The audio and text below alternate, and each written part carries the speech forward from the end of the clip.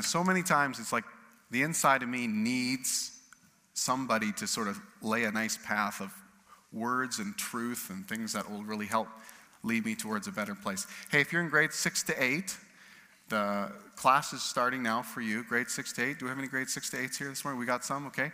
So your class is starting right now, so I encourage you guys to go. If you're staying and you're not in grades 6 to 8, let me encourage you to turn to Luke chapter 6. There's Bibles in the bench in front of you. Luke chapter 6. Matthew, Mark, Luke, and John. You'll find all those together, closer to the back than the front. And Luke, look for the big number 6. All right. Let me read this to you today, starting at verse 17. It's all about Jesus. He went down with them and stood on a level place. A large crowd of his disciples was there, and a great number from all over Judea, from Jerusalem and from the coastal region around Tyre and Sidon, who had come to hear him and be healed of their diseases. Those troubled by impure spirits were cured, and the people all tried to touch him because power was coming from him and healing them all. Looking at his disciples, he said, "Blessed are you who are poor, for yours is the kingdom of God. Blessed are you who hunger now, for you will be satisfied. Blessed are you who weep now, for you will laugh. Blessed are you when people hate you, when they exclude you and insult you and reject your name as evil, because of the Son of Man. Rejoice in that day and leap for joy, because great is your reward in heaven. For that is how their ancestors treated the prophets. But woe to you who are rich, for you have already received your comfort. Woe to you who are well fed now, for you will go hungry. Woe to you who laugh now, for you will mourn and weep.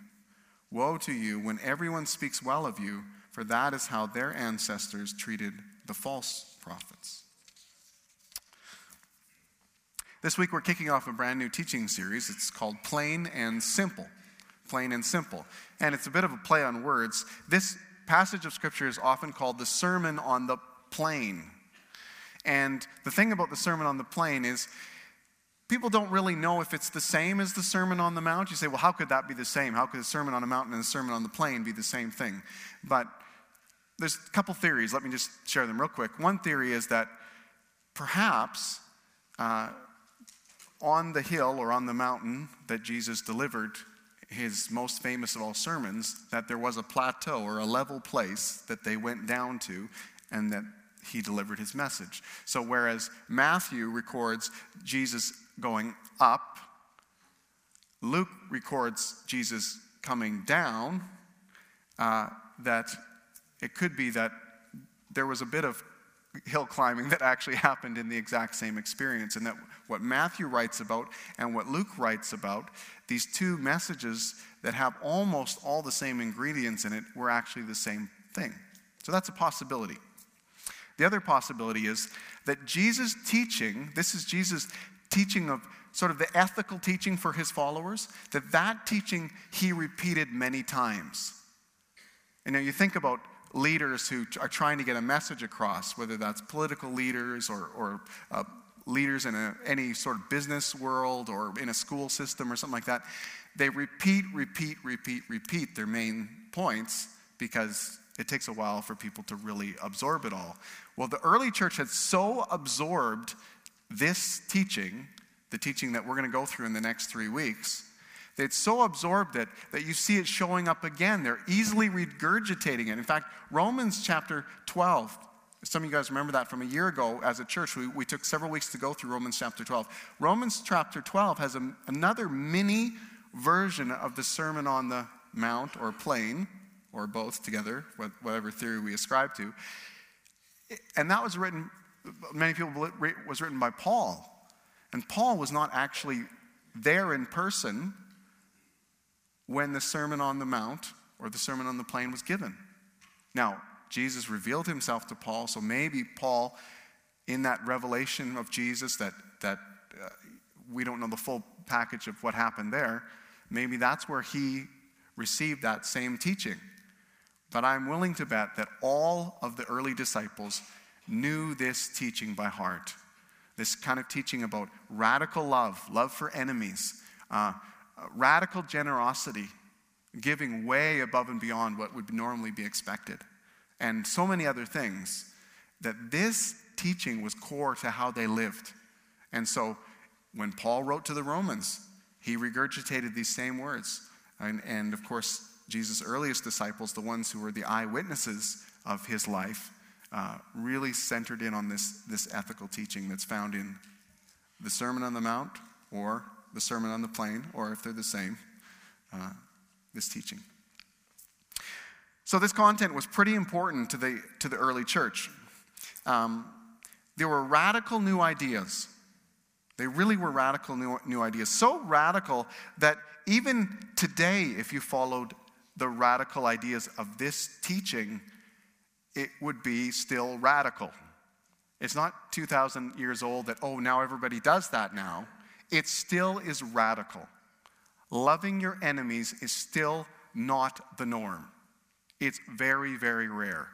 Blessing those who curse you is not the norm. Just try driving in traffic sometime. You'll realize that when someone gives you that gesture that signifies they're displeased with your driving, that your immediate response is not, Lord, would you bless them and give them a wonderful day? The teachings of Jesus, to love your enemies, bless those who curse you, pray for those who persecute you. Here's one that you'll find. I don't want to steal all the thunder from the next 2 weeks because that would be unfair to Chris Drennan and to Ron Francis, who are going to teach the next two. But here's one I want to throw out to you that, it just really got me when I was reading ahead. Lend to your enemies and don't expect them to pay you back. So if someone has really set themselves as your enemy in your life and they say, hey, I'm your enemy, I am going to use all the hatred that's in my heart towards you to make your life miserable. Your response is not normally like, hey, would you like a personal loan? And by the way, I have no expectation that you'll pay me back. This is radical stuff. This is not the norm. And it's life-changing stuff. It's culture-changing stuff. It's world-changing stuff. Jesus is presenting a kingdom that's not of this world. In fact, it flips the ideas of this world on its head. This upside-down kingdom has some really radical ideas in it. And this week, to sort of set up our series, I want to talk about what I think fuels the upside-down radical ideas of Jesus. We're teaching in our Hearing God seminar. We just finished week 3. 100 people have signed up for this course, and we're really excited. Lots of people have gone through it last year, and now a whole bunch of new people are going through this year. But one of the things we've taught in the last 2 weeks is that we gave people a little bit of a simple trick to help them to, when they read the Bible, to see stuff that's there. And we gave them an acrostic. It spells CAMP, C-A-M-P, and then at the end it's W-S. So it basically is asking yourself questions when you're reading the Bible. Is there a command, C? Is there a command that I see here? Is there an application, A? Is there an application that maybe jumps out at me? M, is there a message in this that I should be noticing? What about a promise? P. Is there a promise? That's camp so far. Is there a promise that jumps out at me? What about W? Warning. Is there a warning here I should heed? And then S. Sin. Is there some sin that this scripture points out to me that I should confess? Right? So camp, WS. So we've been saying, just use this when you read scripture, ask these 6 questions, and you'll get more out. You'll start noticing stuff in there. When I take that same acrostic to this passage of scripture, what I notice is it is full of P's. It's full of promises. And there's really only one command. There's only really one command. The guys who get to preach the next 2 weeks, they get ones that are loaded with commands of to-dos and how these ethical things you should do. This one is really full of promises. I think that's on purpose. Before we get to the what to do as a follower of Jesus, I think it's incredibly important to be fueled by the promises of God. By the things that where Jesus says, you can trust me because of these things. I think that's where it starts. Once we have that faith and trust in Jesus, we're set up for being able to do the work of Jesus. But first, the transformation has to happen in the heart. And that's what we're going to look at today. So let's go through some of the promises. We'll look at that command, and we'll see where God leads us. So the first thing you notice is everything's paired up, right? For every blessing, there's a matching woe. Okay? Woe. We don't use that much anymore, do we? Woe to you. You didn't, whatever. Whoa. Whoa. I don't know how to use it. I'm not quite sure. I'm out of practice, obviously. I just don't use it very much in my life. But let's look at how they're matched up. The first blessing and woe combo that we see is this combo of poor and rich. Okay? Listen to how Jesus said it. He said, "Blessed are you who are poor, for yours is the kingdom of God." And then on the flip side, he says, "But woe to you who are rich, for you have already received your comfort." So blessed are the poor, for yours is the kingdom of God. But woe to you who are rich, who've already received your comfort. If you're familiar with Matthew's recording of this sermon, you'll notice that here in Luke, the woe part is not actually included in Matthew. Matthew's recording of the Sermon on the Mount is much bigger than this. Luke's recording is smaller. Now, I think it has a lot to do with their audiences. Matthew wrote for Jewish people. And so he wrote about a lot of things that Jewish people would understand or would need to grapple with. Like how they were in their culture. Luke, he writes for a non-Jewish audience, to Gentiles. And so a lot of the things that are really more Jewish specific isn't in his recording. So Luke's sermon version or sermon notes are much shorter. It's like the calorie reduced version of the Sermon on the Mount. And it's written specifically for Gentiles. But this teaching, I thought I'd just point that out. This is helpful. So the woes, but the woe part is the part that Luke records and Matthew doesn't. So we pay special attention to them. When Matthew writes, he writes these very same things. Blessed are the poor, for theirs is the kingdom of God. But there's a matching part that Luke records that is a balance to it. Woe to you who are rich, for you've already received your comfort. Jesus later on he's going to tell a parable. Later on in Luke chapter 12, he's going to tell this parable. Let me read it to you. "The ground of a certain rich man yielded an abundant harvest. And he thought to himself, 'What shall I do? I have no place to store my crops.' And then he said, 'This is what I'll do. I'll tear down my barns and build bigger ones. And there I will store my surplus grain. And I'll say to myself, you have plenty of grain laid up for many years. Take life easy. Eat, drink, and be merry.' But God said to him, 'You fool, this very night your life will be demanded from you. Then who will get what you have prepared for yourself?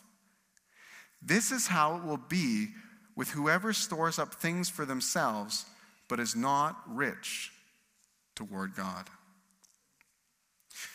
One of the greatest deterrents to giving, or radical giving, because remember, that's where we're going to go in the next couple weeks. We're going to talk about radical giving, sacrificial giving, giving that doesn't even make sense in our culture today. That level of giving that really is off the charts. One of the greatest deterrents to that level of giving is thinking that this life is all there is. So we see this rich man, and he has a big farm, and he just so much grain that he couldn't store it, and I'm just going to lay up for myself so much wealth that I'm going to just take it easy. I'm going to just live an easy life, and really he's only thinking about himself when you see his words. And God says, you're a fool. You're only thinking about yourself. And he doesn't go on to say, you didn't give to others, though that's the natural progression. But at this point, he says, your big issue is you are not rich towards God. You're rich in a certain way, but you're not rich towards God.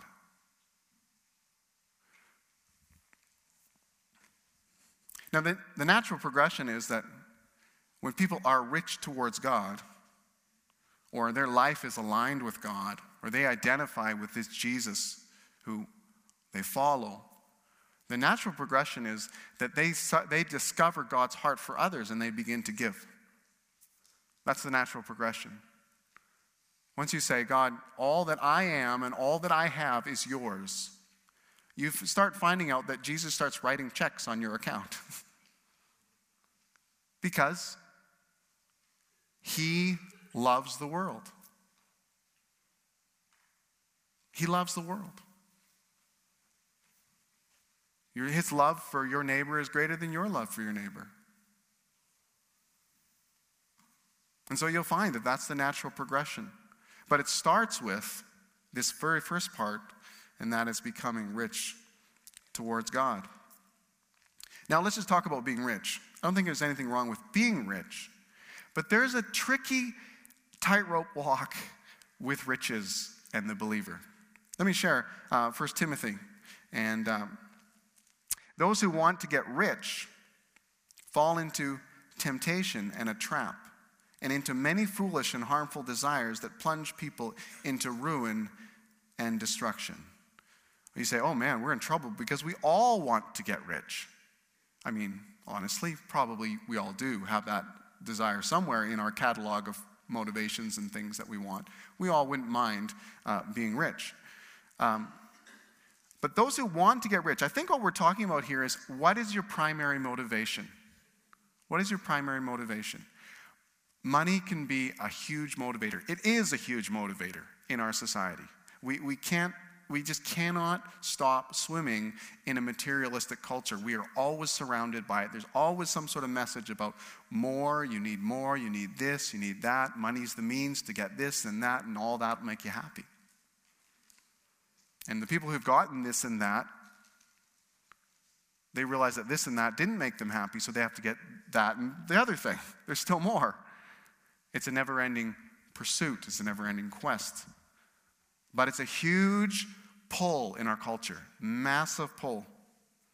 Those who want to get rich fall into temptation and a trap, and into many foolish and harmful desires that come with it, that plunge people into ruin and destruction. We often think of money as our servant, and really that's how it should be. It should be our money. We should, obviously that's what you do with your budget, right? You make a budget, and that's telling your money where to go, right? You're in charge when you have a budget and you actually follow it. Right? You're telling your money where it should go. You're prioritizing. You're saying, these are the things that I value, right? You can look at, if you look at someone's checkbook, you look at someone's online banking ledger, you look at their budget, you get ideas about things that they value, what things are important. But money's not always a servant. Money is always trying to climb up into the lead seat to be the master.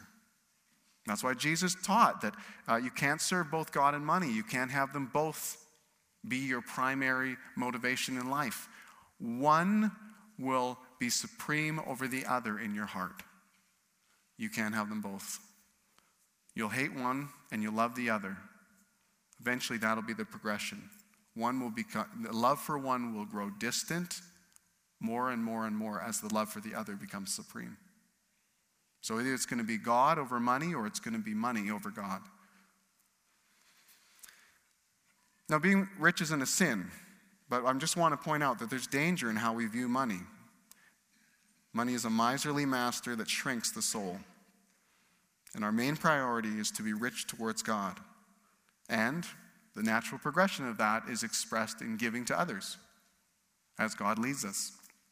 I know some people practically have just boiled this down to simple formulas. I know some people, they just say, I make it my priority to give 10% of my income, I make it my priority to save 10% of my income, and then I live on 80% of my income. Some people have very cut and dried ways of telling their money where to go, right? of figuring it out, of having their priority. I think it's really good. I think you should probably encourage your kids at the youngest ages that you possibly can to use and handle money and prioritize giving at the beginning. Because this is a trust issue with God. It's a trust issue with God. His promise, he's promising a great reversal. He's saying, you follow me and you're poor, don't worry, you'll be rich. Not rich necessarily here on this earth. Don't get confused. But your reward is in heaven. But here, listen to this though. The struggle, every one of you in this culture, there's no way you will not struggle with trusting God with money. There's no way. But that struggle, that battle can be won. I struggled incredibly with trusting God with my money. I struggled in huge ways to decide, am I going to give? Am I going to give regularly? Am I going to just trust that God's going to make provide for my needs? I struggled massively in that. You know when I struggled the most? When I was 11. The reason I struggled the most when I was 11 was because that's when I was starting to get allowances. And my parents would always dole it out in dimes, because then it could be divided by 10. They were setting me up for the crisis, the faith crisis, because now I actually had the means to give every week in church because I could divide by 10. But every week, I deliberated over dimes. And some weeks I gave them, and some weeks I kept them. And I knew this was a trust thing. Is God's kingdom, this great reversal, is it really worth it? Is he really going to care for me? Is he really going to provide for me? Can I really trust him? I didn't know until years later how much my own parents struggled with it. So while they were struggling to trust God with finances, they threw us in the same battle and let us struggle. I'm so thankful that I did all my struggling with dimes. It was nothing compared to what my parents were struggling with. And because finally that struggle was finished, as a child, when I became a teenager and started getting real money at a summer job, it was automatic. Well, we give to God first. That's what we do. Because we trust God, because we honor God, because we hope in the lifetime to be able to free up a river of finances for the kingdom of God. So when I got that first paycheck from the cheese factory, that's where I worked, my first job, I was making $8 an hour and my friends were only making $4.50. I was rich. And the fight with God over money was in the rear view. So I didn't struggle with that first paycheck in being able to give towards God. Because my parents were smart enough to realize that the thing they struggled with as adults, they didn't want us to struggle with as adults. They wanted that battle to be over before we got into a harder place. So that's my advice to you. Encourage your kids. Let your kids fight spiritual battles. God will speak to your kids. God will convict kids. Speaks to them a lot better than he speaks to us sometimes. No, not that he doesn't speak. We listen less than his speaking is no problem. Our listening, sometimes. Listen to what he says. He says, those who are rich have received their comfort. There's no eternal comfort with wealth. There's no eternal comfort with wealth. I mean, if you have wealth, it won't bring you comfort past this life. But if you're rich towards God, if your trust is in God, that will bring you real comfort. Let's look at the second one. The second sort of reversal, this great reversals that Jesus is talking about. And this is being hungry and well fed. Blessed are you who hunger now, for you'll be satisfied. Woe to you who are well fed now, for you will go hungry. I was reading a blog of an organization called CAP, C-A-P, Christians Against Poverty. And what they were doing an experiment. All their staff who were running this organization were going to do a week without.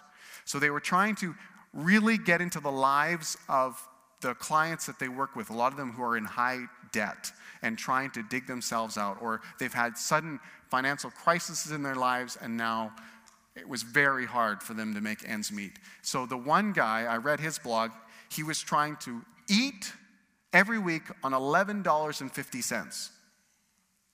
That was his goal. And he was going to do this for a few weeks. So I'm reading, and it's like a daily blog, and he's like, today, I woke up thinking about food.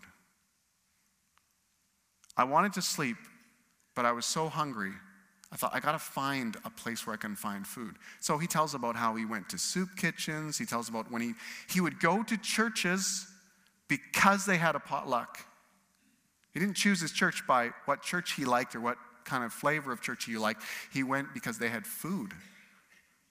He said, after a week, or I think it might have been even 2 weeks, where he was doing this, he says, I really understood what the real life of many people is like. That they're always strategizing. One woman, she wrote about how she served at some sort of function and they had free muffins. And she said, I ate more muffins than anyone should ever eat. Because she didn't know where the next meal was coming from. Hungry. Ever been hungry?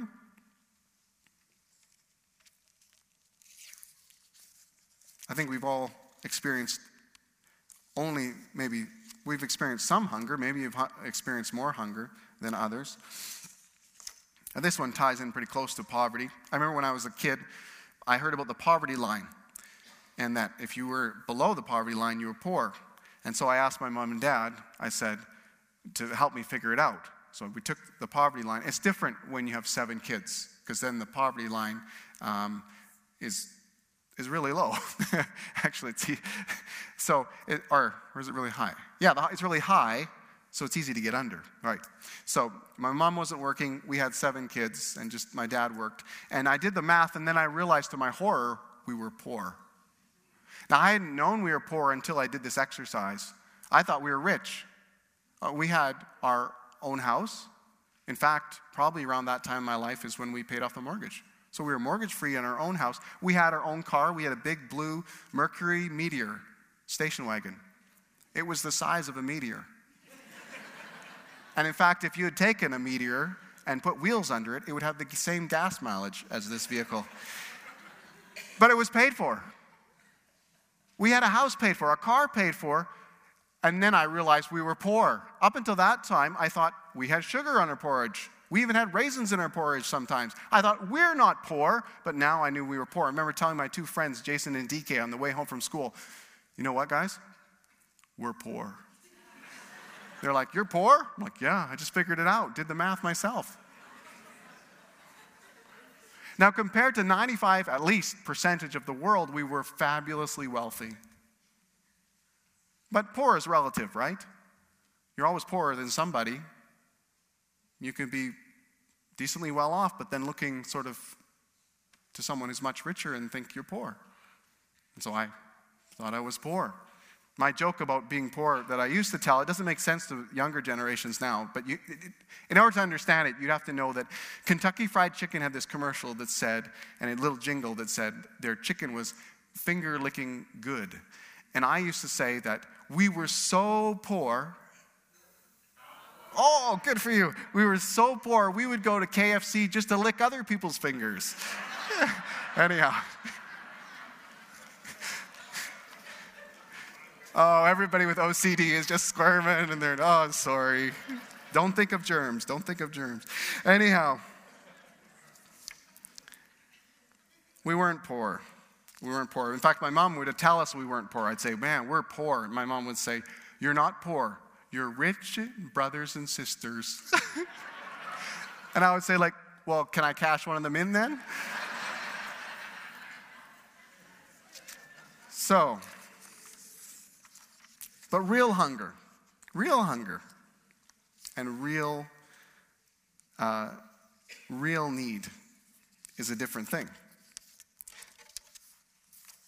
Let me read to you again out of the book of Luke, one of Jesus' stories about real hunger for those, one who is well-fed and one who is in hunger.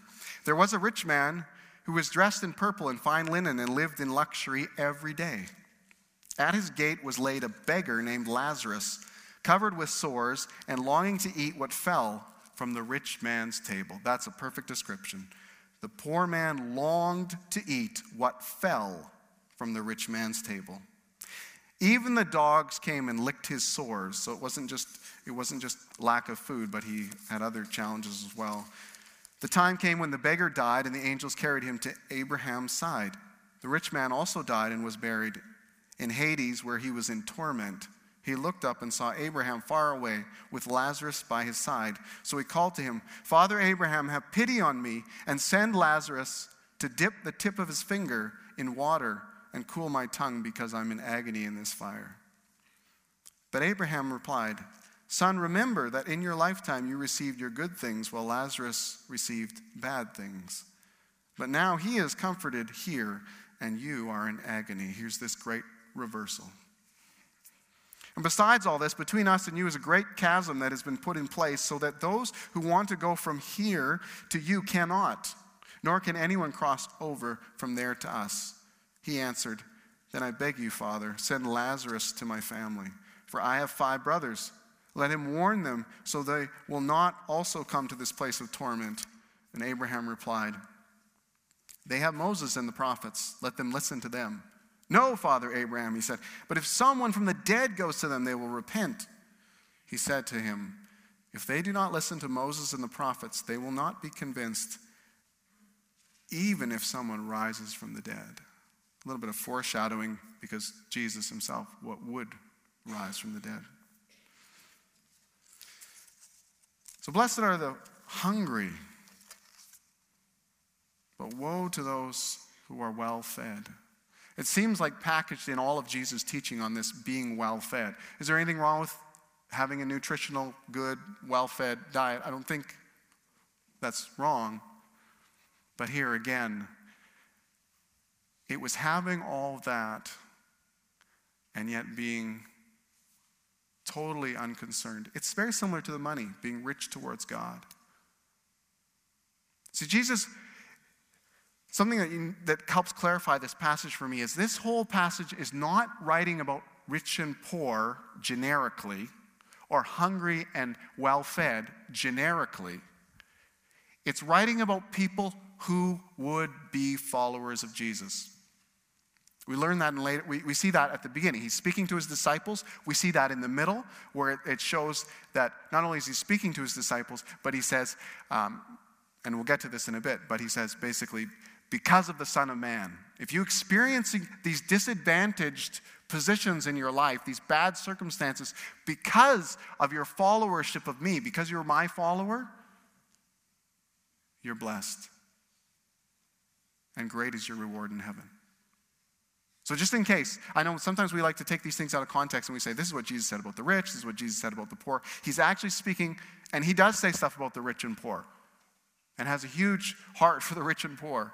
And the more you get into Jesus, the more you're going to have a huge heart not for the rich, for the poor. Well, the rich, you'll have a heart for them too, to rebuke them with woes. But, just kidding. Well, no, I'm not totally kidding. Anyhow, but this part is about, he's speaking to people who would follow him, and that following him may lead them into difficult circumstances. And when that happens, here are these promises that I give you to fuel your faith to radical love, to fuel your faith to radical generosity, so that there is something inside of you that springs up into radical behavior that the world has never known. That isn't logical. The only way it could be logical, the only way you could figure it out that this is how people are acting this way is they must believe. They must believe this Jesus. That's the only way their lifestyle could make sense, is because they must believe. So that helps us to understand. Let me keep moving here. Weeping and laughing. Don't envy those I'll read it to you real quick and then we'll go. Weeping and laughing. Blessed are you who weep now, for you will laugh. And then the second part, woe to you who laugh now, for you will mourn and weep. I want to encourage you, don't envy those who laugh now, appearing to be living without a care in the world. But feel sorry for those who might miss out on the laughter and joy that's found in the presence of God. In fact, Revelation tells us about this incredible banquet feast that people who are followers of God will participate in. Revelation, I can't read it here. 10, I think it is. No, yeah. Hallelujah, for our Lord God Almighty reigns. Let us rejoice and be glad and give him glory. For the wedding of the Lamb has come, and his bride has made herself ready. Fine linen, bright and clean, was given for her to wear. Fine linen stands for the righteous acts of God's holy people. Then the angel said to me, write this, blessed are those who are invited to the wedding supper of the Lamb. So it's a metaphor. God is like a groom, and we are like a bride. And basically, it's this awesome coming together in relationship. We have a relationship with God now as followers of Jesus, but it's through a glass that's dark, and it's not really super clear. But it will be clear. It will be more intimate even than it is now. And blessed are the ones who get to be there, who are there because of their relationship with Christ. So right now, again, the world is always showing us pictures. Thanks to Instagram, you can even filter those pictures of happiness and blissfulness and how life is all working out. That's not the true picture for most people, to be honest. But also realize that's not the forever picture. Jesus talks about a great reversal even in that area. And then let me talk about this last one. Blessed are you when people hate you, when they exclude you and insult you and reject your name as evil because of the Son of Man. And the woe is, woe to you when everyone speaks well of you, for that is how the ancestors treated the false prophets. I see a progression here. Someone hates you, that's internal. You might never know they hate you. Insult or excludes you, that's sort of like the passive part of passive and aggressive, right? So the passive part is like, well, we just won't include them. So that's a step further than just sort of hating someone in your heart. And then insult you. That's like the aggressive part, right? It's like, well, why did you exclude me from? Because you're whatever. Insult. So hate you, exclude you, insult you, and then, here's the last part, reject your name as evil. Ooh, that's getting really nasty. It's like they use your name as a curse word. It says, when you experience this, well, let me ask this. When you experience this full progression, this full manifestation of hate, how are you going to respond with radical love? How are you going to do what we're going to learn about in the next couple weeks? I believe the only way you can do it is by faith. Trusting in what Jesus says. And what does Jesus says? He says, rejoice in that day and leap for joy, because great is your reward in heaven. Rejoice in that day and leap for joy, because great is your reward in heaven. Now, the reward in heaven, I used to talk to my dad about this quite a bit growing up, and we used to banter back and forth on what kind of rewards it really was. The longer I'm in this, the more I realize that it's God is our reward. God obviously gives lots of blessings from his hand, but it's really him himself that is the ultimate blessing. If it was something that he could give us that we were living for, that would actually be a tricky form of idolatry, because we would value it above him. But when we value him as ultimate, as he becomes more and more in our lives our greatest treasure, our greatest hope, the thing we look to, and the thing that we're expecting, then great is that reward. Incredibly great in that reward. So he's saying, you're going to come follow me? If you're going to come follow me, let me tell you honestly about the hardships that might await you. People may hate you to a very extreme level. Jesus had seasons where he was very popular among the masses. But that wasn't forever. That wasn't forever. In fact, the more Jesus talked about taking up your cross and following him, the more some of the crowds thinned out and said, I'm not up for this. I don't really want the values of this upside down kingdom. I want the values of the present kingdom I live under. I don't really want to forsake materialism. I don't really want to forsake being my own boss. I really don't want to forsake those things for this Jesus. And many turned away.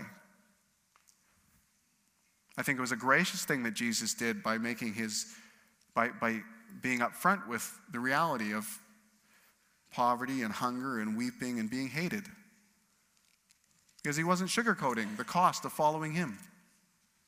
It's a great kindness. It seems like cruelty to be told those things, but it's a great kindness to know what you're getting into. And so people would take stock and they say, God's promise for me is not an easy life now, but God's promise for me is that I will get him as a reward for following him. I can have Jesus, but I may lose all sorts of other things.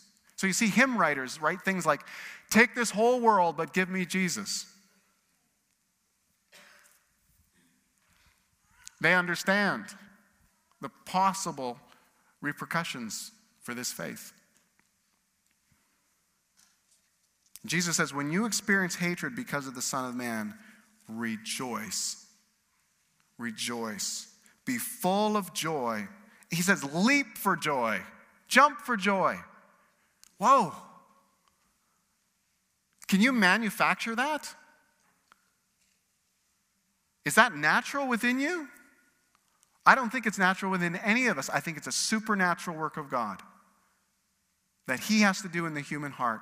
That we believe him, that we come to believe in his promises, that what he has said, that there will be this great reversal where it looks like all you got for following Jesus was poverty and hunger and weeping and hatred.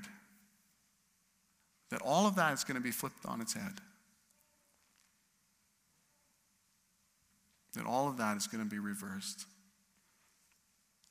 And as we trust in God, he leads us into this place where we can live in those situations and leap for joy. Because of what we have. Because we have all the riches of our Heavenly Father. Because we have what our heart has always longed for. The love of God.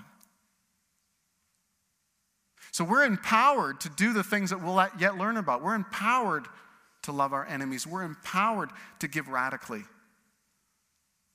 Because our heart isn't wrapped up around our money. Our heart isn't wrapped up around being popular. We're in love with Jesus. It's all by faith. In Hebrews it says, without faith it's impossible to please God. Because anyone who comes to him must believe that he exists and that he rewards those who earnestly seek him.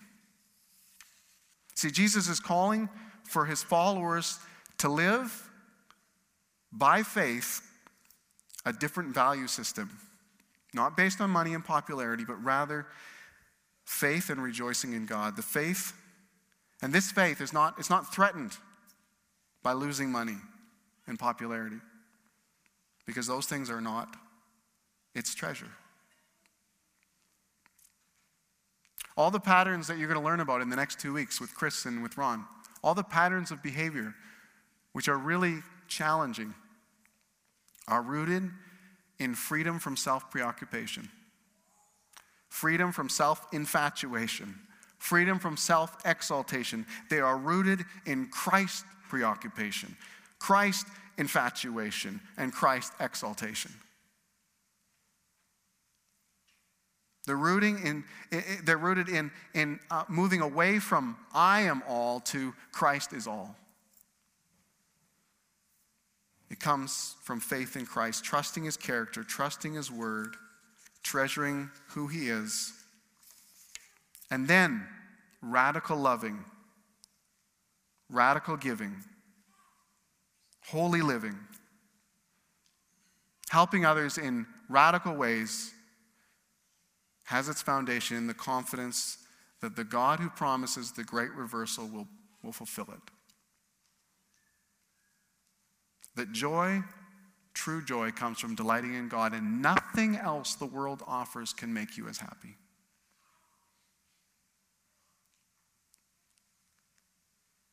So Jesus calls us, come follow me. And he doesn't promise an easy path, but he promises that what you give up will not compare to what you receive. That when you surrender something, you open your hand and you say, God, you can take this if you want. That if God ever was to take something out of your life, that what he would replace it with is far better. That the things that our hearts love and latch on to now will be replaced with himself. And that will bring a joy that we cannot get anywhere else.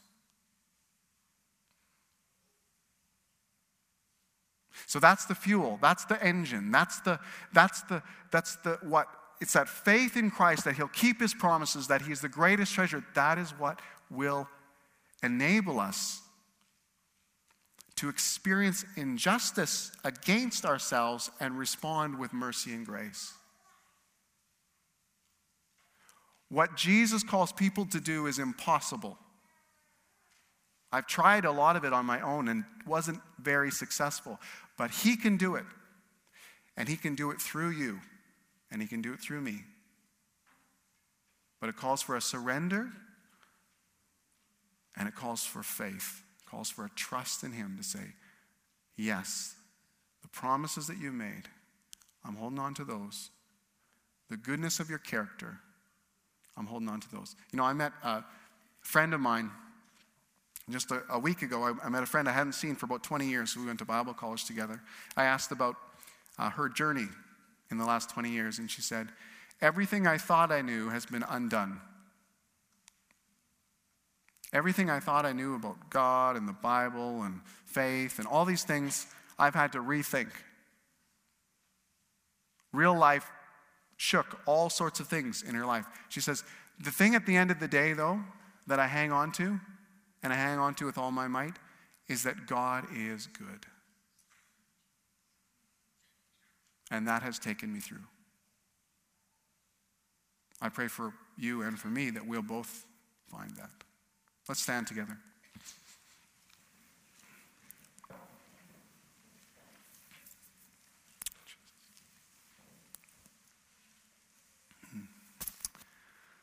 Lord Jesus, I thank you so much. I thank you so much. There's so many words of Scripture that are like a healing balm, and then there's words that are like, well, they're a little more in your face. And I thank you that out of your kindness and mercy, you don't withhold the warnings that our soul needs. I thank you that your Scripture shows us the pitfalls that are so common in humanity that we can fall into, loving money or living for the praise of people. God, I thank you that your word just points those out and puts red flags all around them and says, just don't go here. This will kill your soul. And at the same time, you say, come unto me, all you who are weary and heavy laden, and I'll give you rest for your soul. Take my yoke upon me. Learn from me, for my yoke is easy and my burden is light. Lord, I pray that we would be very aware of the siren songs of our culture, which are calling us to love money, to seek the praise of men, and for those things to be elevated in our lives above you. I pray that we would be aware. We wouldn't just walk like zombies in a culture unaware of our surroundings. We'd notice it. Lord, make us sharpen our discernment, sharpen our conscience, Lord Jesus. And Lord, I pray that that decision would become very tangible to choose you over other affections. I pray what Jonathan Edwards prayed, that you give us the power of a brand new affection to replace old affections. I thank you, Lord, that you loved us first. I thank you, Lord, that you love us most. I thank you, Lord, that you demonstrated your love. It wasn't just words, but it was displayed on the cross. And so, Lord, we thank you for the clarity that you can bring to our lives. We ask for it. We beg for it, Lord Jesus. Make it clear. Help us walk with you, for you, be rich towards you, Lord Jesus. To put our faith firmly in your hands and to experience all that you have for us. And thank you that you are our great reward, both here and for eternity. In your name, amen. Hey, this morning, we're going to dismiss. We're a little bit after time, so we're going to dismiss here at this time. If you have something that you'd like someone to pray with you about, maybe it's what I talked about this morning, or maybe it's something completely different, there's prayer teams that are going to be available here. We'd love to pray with you. Also, I want to invite you back for Prayer Summit tonight. And just this one thing, tonight we're going to pray for the sick. So if you know people who are sick and need to be prayed for, tonight we're going to spend special time at our Prayer Summit praying for the sick. So I invite you to come. It's from 6 to 7:30 tonight. God bless you guys, and we'll see many of you back here tonight. So